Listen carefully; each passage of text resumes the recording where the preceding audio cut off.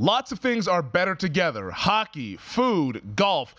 Beverages, watching a big game, it can't get any better. But if you really want to take things to the next level, drink some Labatt Blue Lights with your friends and live life to the power of we.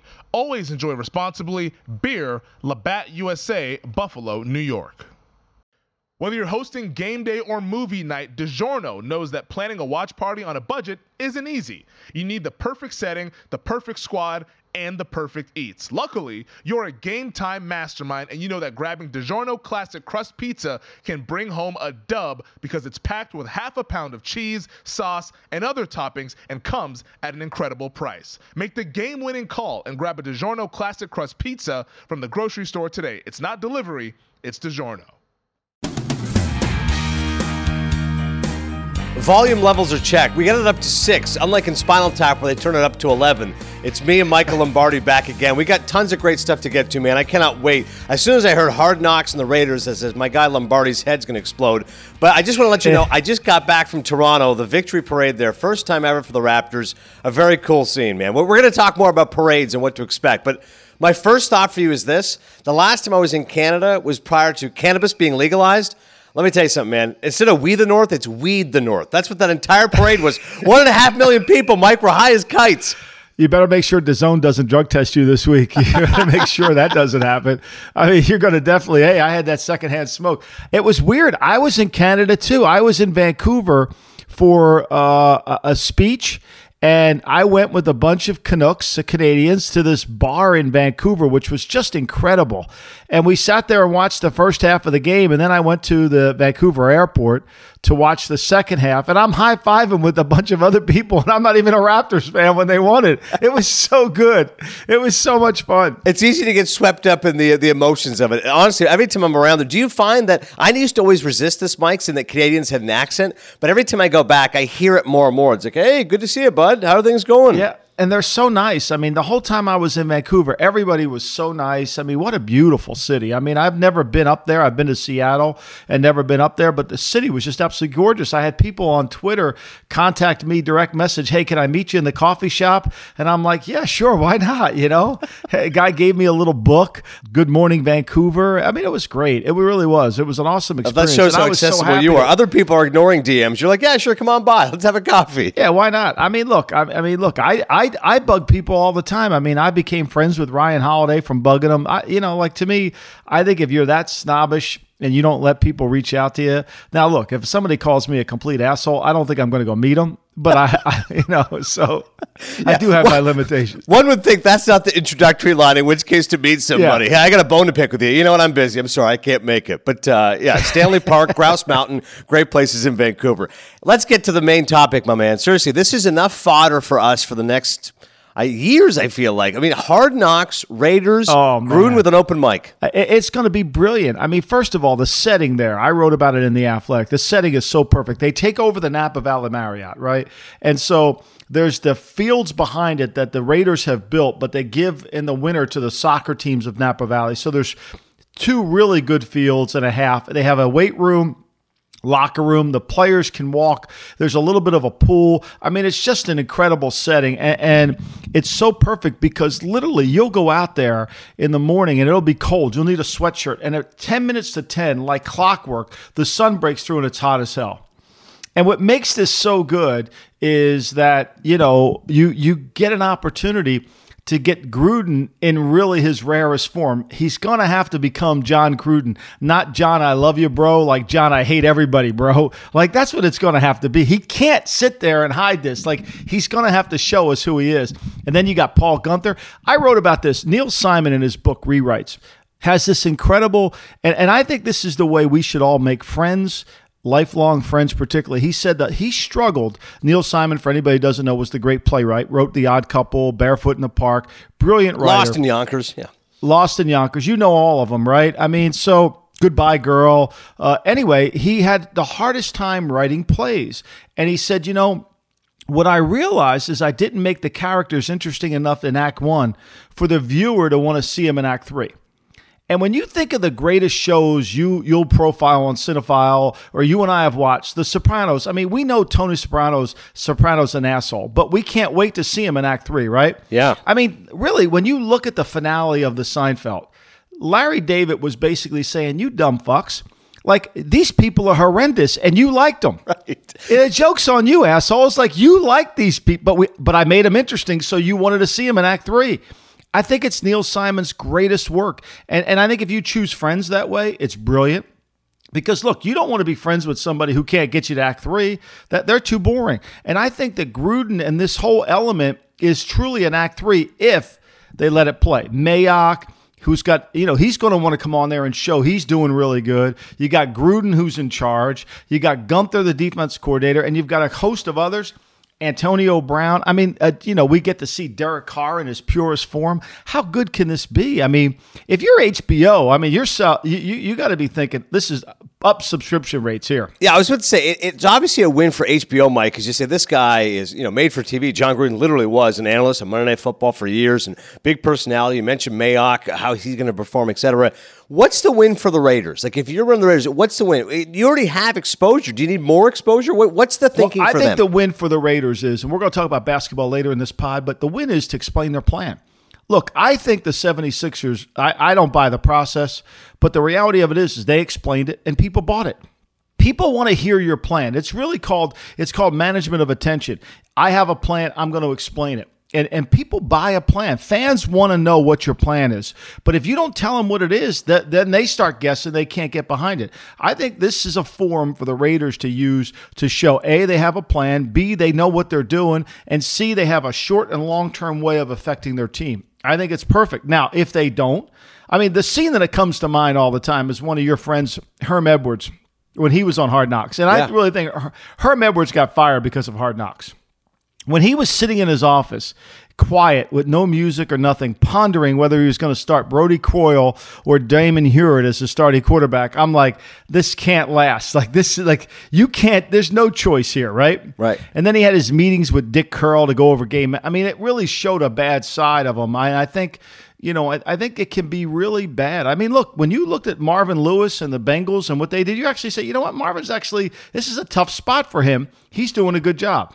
Yeah, it's interesting. You're right, how television, that medium, can frame opinions. And for anybody who says, well, okay, it's one thing the fans think that, but what happens to everybody else? But I'm with you that I think that's how, listen, opinions can be formed, right? Medium is the message, all that kind of stuff. So, and no doubt. And the only thing that's missing is HBO should go over to this one table at the Marriott where Al Davis ate dinner every single night at 9:30. And they should just film it as if he were there. I could come in and do the impersonation. I'll have the English cut prime rib. I could do it all. I mean, he literally would have that meeting there.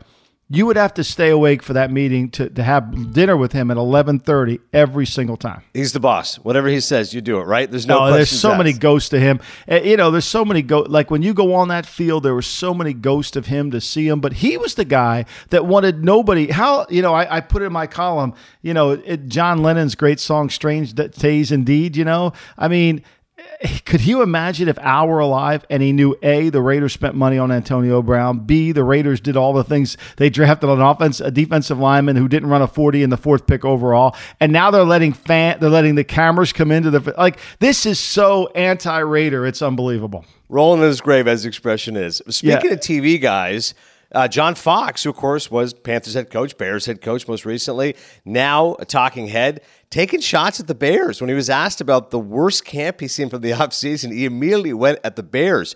Do you think there's truth to what John's saying, or is this sour grapes? I don't, look, I've always been anti the Bears a little bit because I think too many people put too much stock in this quarterback, Mitchell Trubisky. Like at some point, you got to be able to throw the ball with accuracy. I mean, like I said last week on the podcast, I actually read where somebody was writing about how he's the best quarterback in the NFC North. I mean, are you kidding me? Seriously. I wouldn't go that far. I mean, I think the challenge, what I think John's saying is, he didn't say this last year because I think he liked Vic Fangio. I'm not sure what he's saying is, and this is my interpretation, I don't have any facts of that, is he's saying that Chuck Pagano is not going to be as good as Vic Fangio. I think that's kind of what he's saying. And if he looks at it, when you go deeper into it, I think, look, there's always going to be this team that played that or easier schedule, Bears, that now have to take a step up. And the games become much harder. And the games become much more difficult. And I think Matt Nagy's going to have to figure out how does he utilize this. Because everybody, I'm not the only person who thinks Mitchell Trubisky is not going to be a blue chip player. I know the fans do. I know that. I understand that. But everybody in the industry that I talk to that watches pro tape for a living, they're not buying it. They're just not buying Trubisky. And I think that the defense, can they carry him? It's a little bit like the Ravens. Can Lamar Jackson play outside his comfort zone? And if the Ravens get behind, can Lamar Jackson play catch up? Are they going to be able to be, because their defense isn't going to be as good. It's a little bit cause and effect, and that's what happens. If something was generating this part of your team that hid the other part, you got away with it. And I think that's where people misconstrue a little bit from year to year. So I think what Fox is saying is, look, the defense has literally fueled their offense. There's no doubt about the creative turnovers. He's saying maybe Pagano might not be the right guy. Well, that's fair then. You're right. If he's supporting Fangio, then it's a different way of looking at it. It's a different outlook as well. Speaking of outlooks, anytime you hear tampering, you go, ooh, we get some intrigue here. The Patriots calling out another team for tampering, and the other team says, okay, stand down. Give us the details on this one. All right. Well, Nick Cesario is a true great soldier that works at the Patriots. Nick does everything that Bill wants him to do, and he does it really well. Nick has never really had to be the true GM because Bill really demonstrates all the work. And Bill's praised Nick tremendously, and I think it's well-deserved. Nick works extremely hard. But I think Nick's at the point now where, the one thing about the Patriots that I think is common knowledge throughout the NFL is they're not the highest paid team in terms of their front office in the National Football League. So I think there's a chance that this happens. And I think that Nick put it in his contract. How, I don't know, but he did put it in his contract that he wanted to have, that he would not interview with anybody else. Now, why he would sign that, I just don't know. But essentially, that's the breach. Once he wants to talk to Houston, that's a breach of contract. And I think the Patriots were ready to go to the mattresses to really enforce what the language that they had. And I think once Nick realized that, look, I can't make this go, they backed away. I think the story here really is more. The story here is more about what do they do next. Because it sounds like they're not going to do anything next. It sounds like Jack Easterby, who was with us all there, has had this really unbelievable rise. Jack is he's a preacher. He held the team meetings in terms of preaching. He was part of team development, did a great job. Now he's assuming the role of vice president. He'll tell you, hey, I'm just here to serve, but he's got a big job. It isn't just a service job.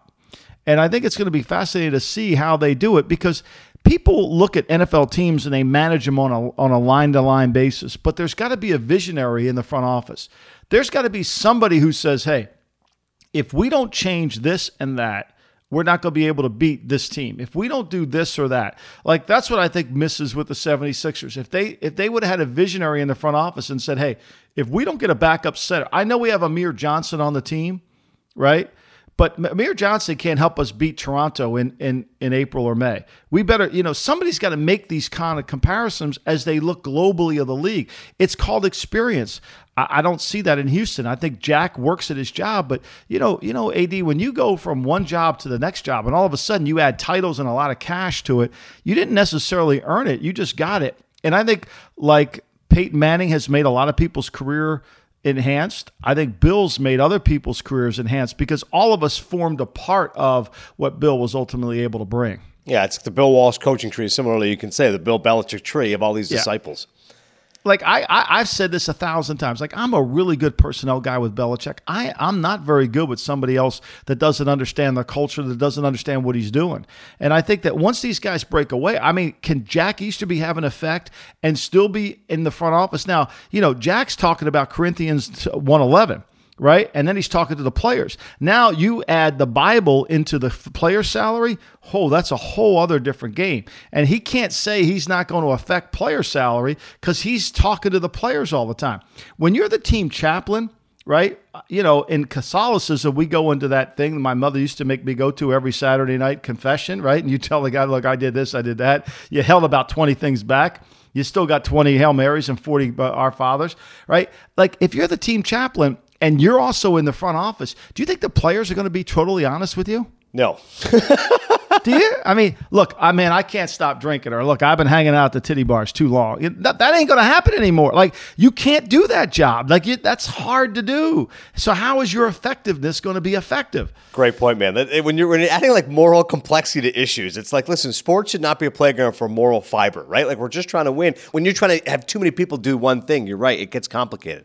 Look, what people don't understand is when you walk into an NFL locker room or an NBA locker room, they're not reading People magazine or the sports page of the USA Today. They're reading the business page, right? They're all financial guys down there. And so when they think they can affect your earning power, time out. Like Jack, when he was with the Patriots, he was hearing confession.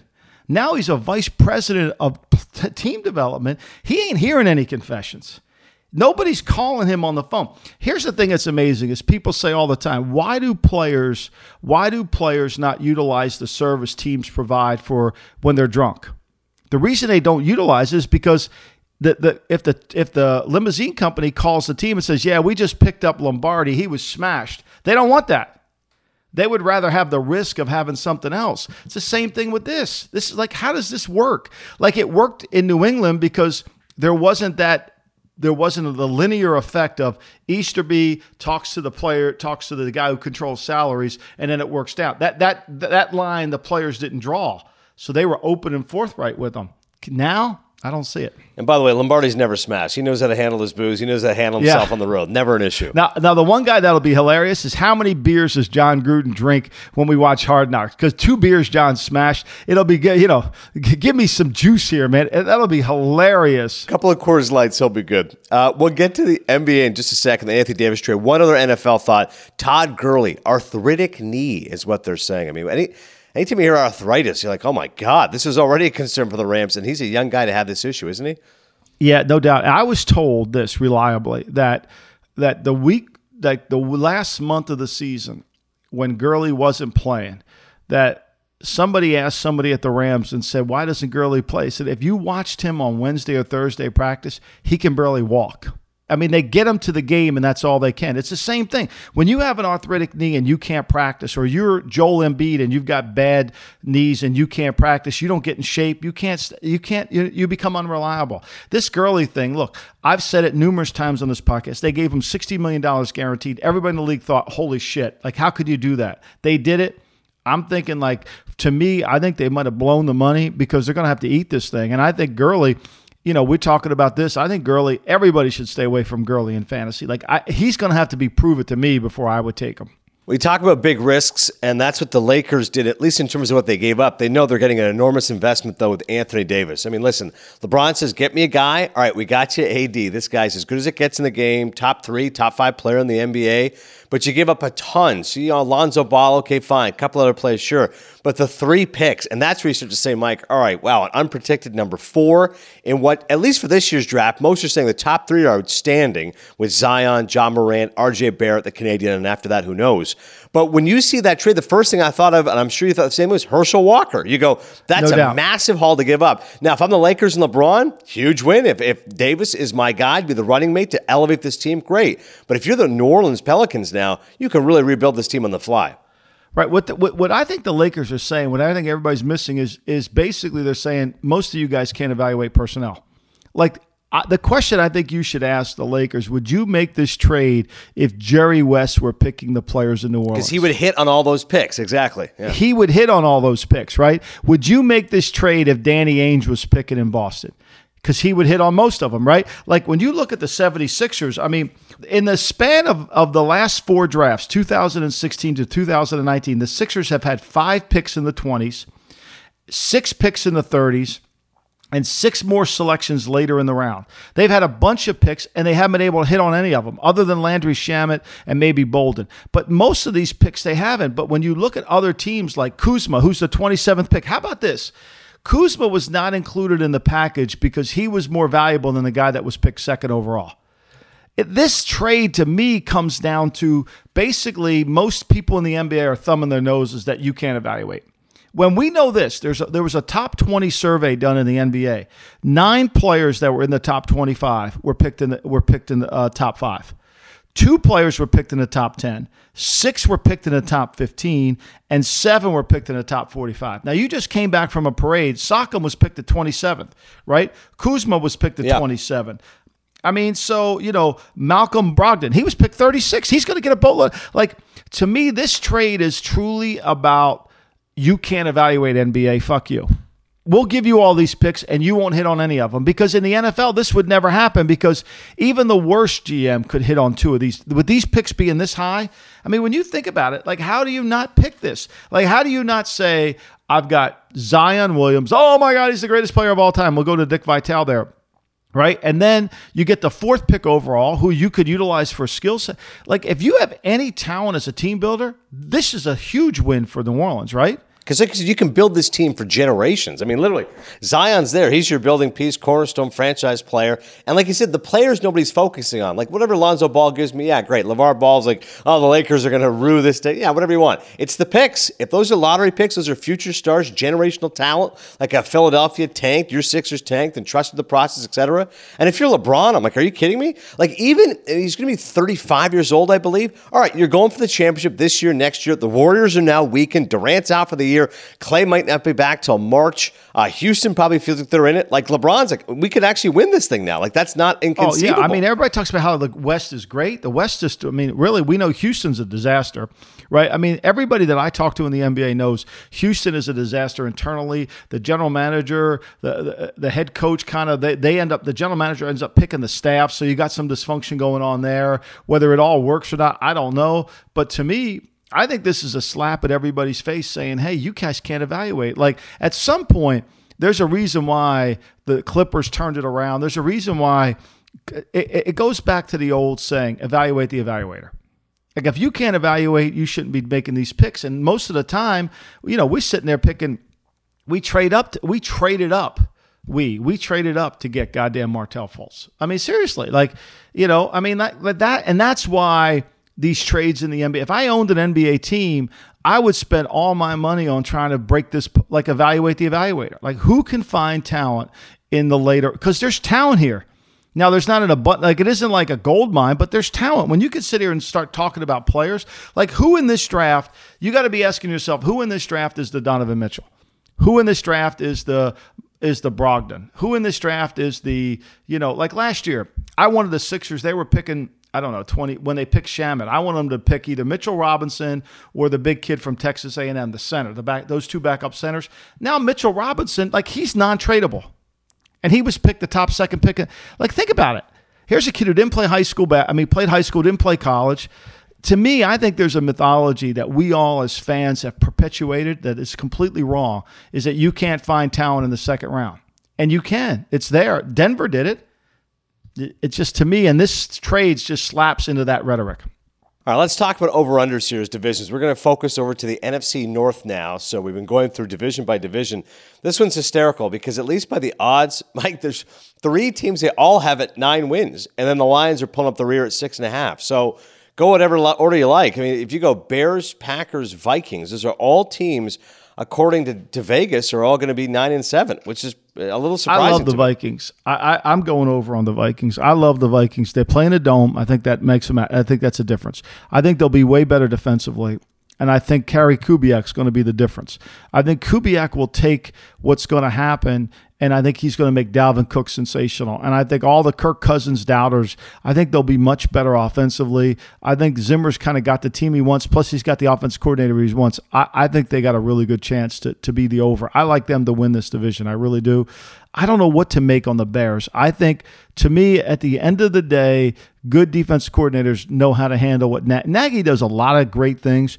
But a lot of it is just he's trying to show you this to do that. I'm going to show this to do that. And if you take away what he does really well and you don't fall into his traps, it's a little bit like when a guy negotiates a contract and he says to you, well, what's the most important thing for you in this contract? And, of course, naturally, the guy who's negotiating with says, well, the most important – once you answer the question, you're fucked. because now he's got you. He's going to give you that, right? And you're going to get 20 other things, right? It's the same thing when you're watching his offense. Nagy shows you something that you think, oh my God, but in reality, what is the core? Like, what is the most common? And I think that people that study it this year will get better. I think 9's the right number for the Bears. I really do. I think the Packers are the wild card for me. Like, if you watch the Tennessee Titans on offense, I don't know how Matt LaFleur is a head coach. I think that will Mike Pettin be better on defense? Boy, Mike, there's a lot of thing that gets cut. I don't know about the Packers. The one thing I do know, I think it's going to be really hard for the Lions. That I do know. Yeah, at 6.5, you feel like, okay, they're maybe think the under. We've talked about Stafford, off the field challenges, etc. Maybe they're a 6-10 team. So you got Vikings, let's say 10-6 win the division. Bears are probably a push at 9. So you think the Packers? Okay, give me. Could the Packers go from 8-8 to 10-6? Is that the broad range? I think they easily could do that. I think that we're looking at so much parity within the league, and I think if Rodgers likes this offense, here's what I do know: Rodgers doesn't like to turn his back to the defense. That I do know for a fact. Okay, so this offense is a lot of turn your back to the defense. Now, whether he'll tolerate it or not, I don't know. We also know that Rodgers isn't a fan of throwing hot off of certain situations. He wants to throw hot. He doesn't want to hold the ball. He's comfortable. The one thing I've learned in life is Tom Peters, the great management guru, taught this years ago. It's harder to retrain than train.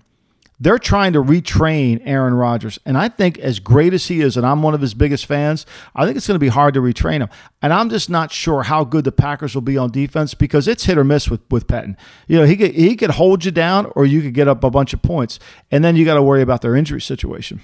Are they going to be able to stay durable? Right, that's the whole issue is durability. All right, we're going to last one we're going to focus on here is teams you'd like to see end the drought. You know, we just saw the St. Louis Blues win their first ever Stanley Cup, 52 years of existence. Of course, the Raptors won their first championship, where I just was in Toronto. As far as teams, you know, you see in the NFL, who would you like to see win? Here's the options: Bills 0-4, never won. Vikings 0-2.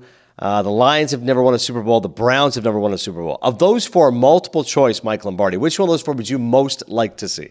I would love to see the Browns win it because I was at the Browns twice. I have great affection for that helmet, and I think it would be unbelievable to see that city celebrate a Super Bowl. I think it would blow the doors off. I mean, Lake Erie might sink. It would be remarkable if they could. I don't know if it could happen within the next 5 years. I'm not sure of that. I think it would. You know what I found interesting this year was the two teams that won titles, one of them on opposing courts. You know, Bill Parcells used to say to me all the time, the greatest sound of all is the sound of silence in a visiting stadium. Like, you don't hear any chirping when you win on the road. Like, that's the greatest sound of all time.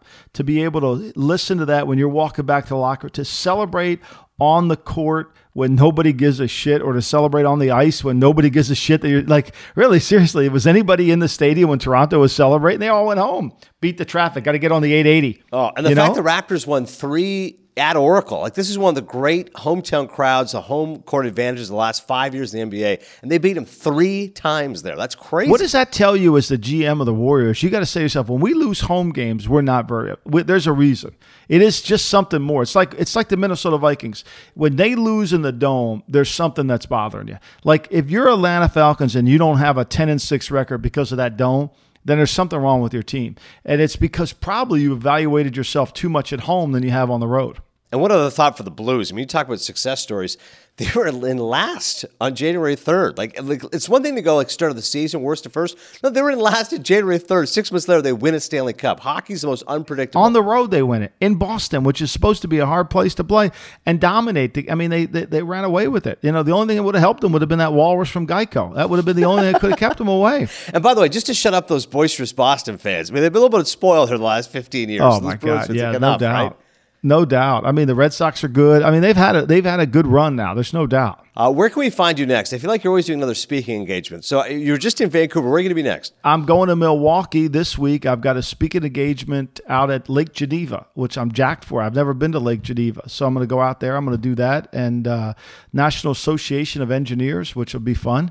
So that'll be great, and it'll be fun. Go to Milwaukee. There's nothing like going to Milwaukee and hanging out there.